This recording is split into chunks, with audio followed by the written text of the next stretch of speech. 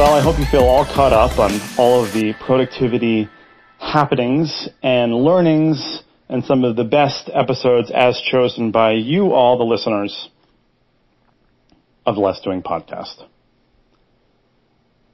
This is the final episode before the final episode. So I guess it's the penultimate episode, number 499, before we get to episode 500, where I will be interviewed by none other than Jordan Harbinger, a friend, podcaster, and excellent interviewer.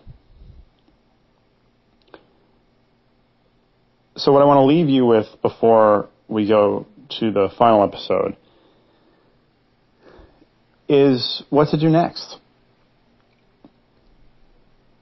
Less Doing for me has always been way more than a company. It is an ethos, it is a philosophy, it is a guiding light in my life, and I'm very proud to say in the lives of thousands of other people at this point. I've been doing this for over a decade now and constantly get messages from people saying how it made them think differently, work differently, live differently, and that is my goal and always has been.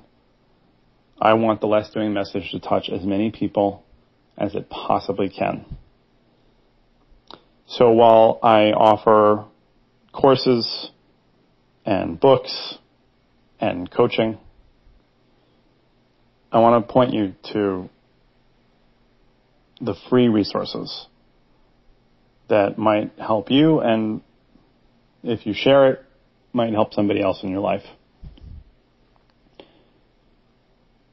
So if you head over to the Facebook group, the Replaceable Founder Facebook group, by going to less.do/Facebook.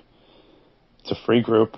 It's an amazing resource. There are thousands of people in there discussing, sharing, talking about productivity all the time. But more than that, you can head to www.voxwithari.com and get in touch with me. Not an assistant, not an automation, actually me.